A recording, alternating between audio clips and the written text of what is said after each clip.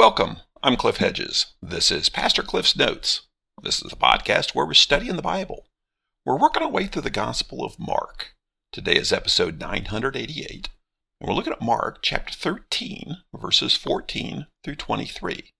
Let's read our passage. When you see the abomination of desolation standing where it should not be, let the reader understand, then those in Judea must flee to the mountains. A man on the housetop must not come down or go in to get anything out of his house, and a man in the field must not go back to get his coat. Woe to pregnant women and nursing mothers in those days. Pray it won't happen in winter. For those days will be days of tribulation, the kind that has not been from the beginning of creation until now, and never will be again. If the Lord had not cut those days short, no one would be saved. But he cut those days short for the sake of the elect whom he chose. Then if anyone tells you, "See, here is the Messiah," see there, do not believe it. For false messiahs and false prophets will arise and will perform signs and wonders to lead astray, if possible, the elect. And you must watch. I have told you everything in advance. This is the Gospel of Mark. Mark's giving us this gospel, this account of the ministry of Jesus. And he began with the Galilean ministry, Jesus traveling through Galilee, teaching and healing. Then a brief Gentile ministry, then the journey to Jerusalem. Now they're at Jerusalem for the final week of Jesus' life. Began on Sunday with the triumphal entry. Then Monday had the cleansing of the temple, the chasing out of the people selling and buying. And then Tuesday he came to the temple, was challenged by a variety of people trying to trap him. And then as they're leaving the temple, there was the comment about how impressive the buildings are. And Jesus responds that it will be destroyed. And they ask, when will these things happen, and what will be the sign of these things happening? Now we're in the Olivet Discourse, where they cross over the Kidron Valley to the Mount of Olives, looking down at Jerusalem. Jesus provides this teaching about the destruction of the temple and the end times. Now we're at chapter 13. Verse 14. When you see the abomination of desolation standing where it should not be, let the reader understand, then those in Judea must flee to the mountains. Abomination of desolation. This is the language of Daniel. Daniel uses this in Daniel 9:27, 11:31, 12:11. So what's it mean? Well, abomination is something that's repulsive to God. Desolation is something that would cause God's people to abandon the temple. It's been desolated. So abomination of desolation, the context is something so terrible, repulsive to God, happens at the temple of Jerusalem that causes it to be abandoned by the people. Now in 167 BC, the emperor of Syria, Antiochus Epiphanes, erected an altar to Zeus in the temple, and that was thought to be the fulfillment of Daniel's prophecy. Probably really is. But Jesus is obviously talking about something yet to happen, so he's not talking about what happened in 167 BC. And the most obvious thing is he's talking about the destruction of the temple that will occur in 70 AD.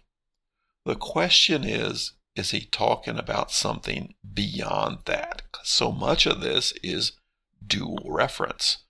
Talking about the destruction of the temple, that was the question. He says the temple's going to be destroyed. They say, well, when? And what's that going to look like? So some of this he's talking about the destruction of the temple in 70 AD. Some of it he's talking about end times. How much? Either way, there's a lot of debate. So be careful when you're wanting to apply these things, because it's not necessarily clear, and good people disagree on what applies which way here. Remember, he's talking about both the destruction of the temple and the end times in this Olivet Discourse. But the challenge in here is, when this happens, then those in Judea must flee to the mountains.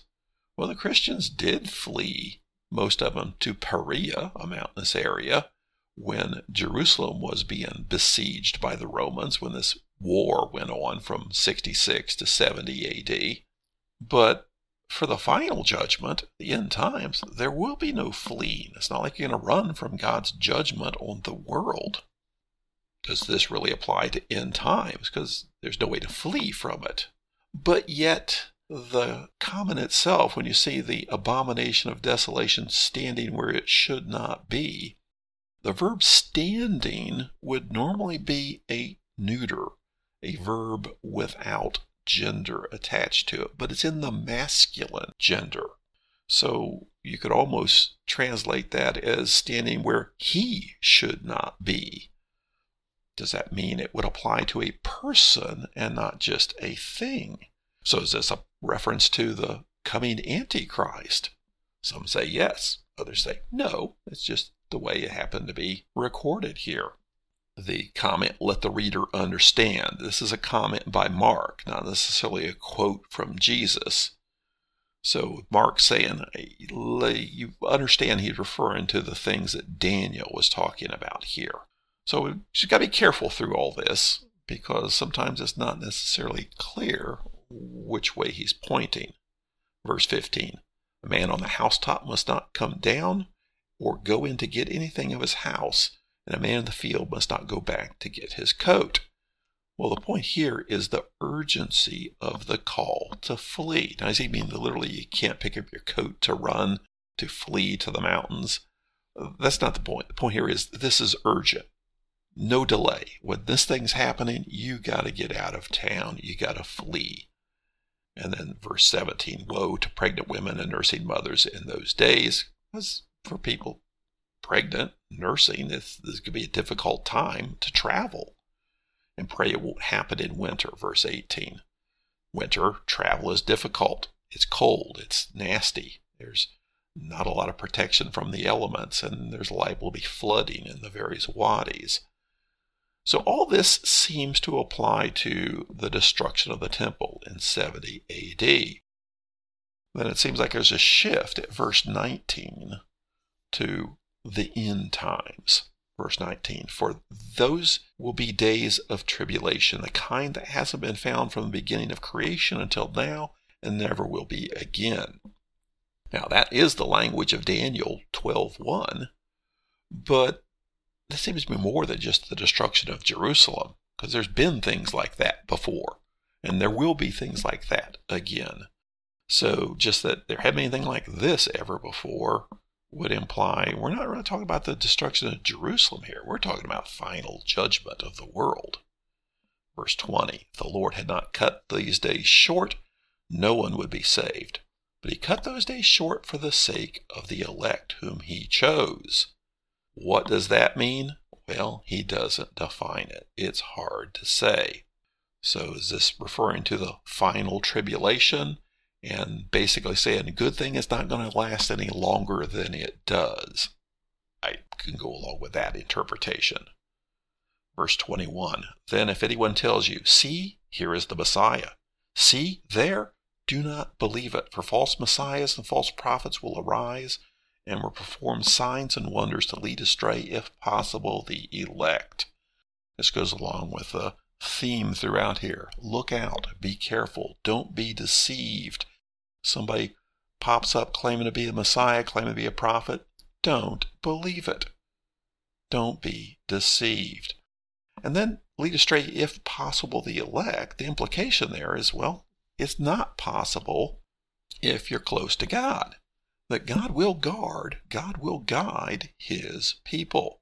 That's where discernment is called for. We often see people being led astray by people claiming things that aren't true.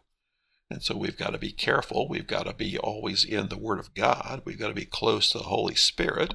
And we need to depend on each other, not to follow the crowd, but listen to wise counsel. Verse 23, and you must watch. I have told you everything in advance. Again, this challenge to be careful, be alert, don't be deceived, watch out. It says, I've told you everything in advance. This everything, that's the same word that was used in verse 4 with the question, when will these things happen? What will be the sign? So some want to say that's a clue that this is answering the question of verse 4. When are these things going to happen?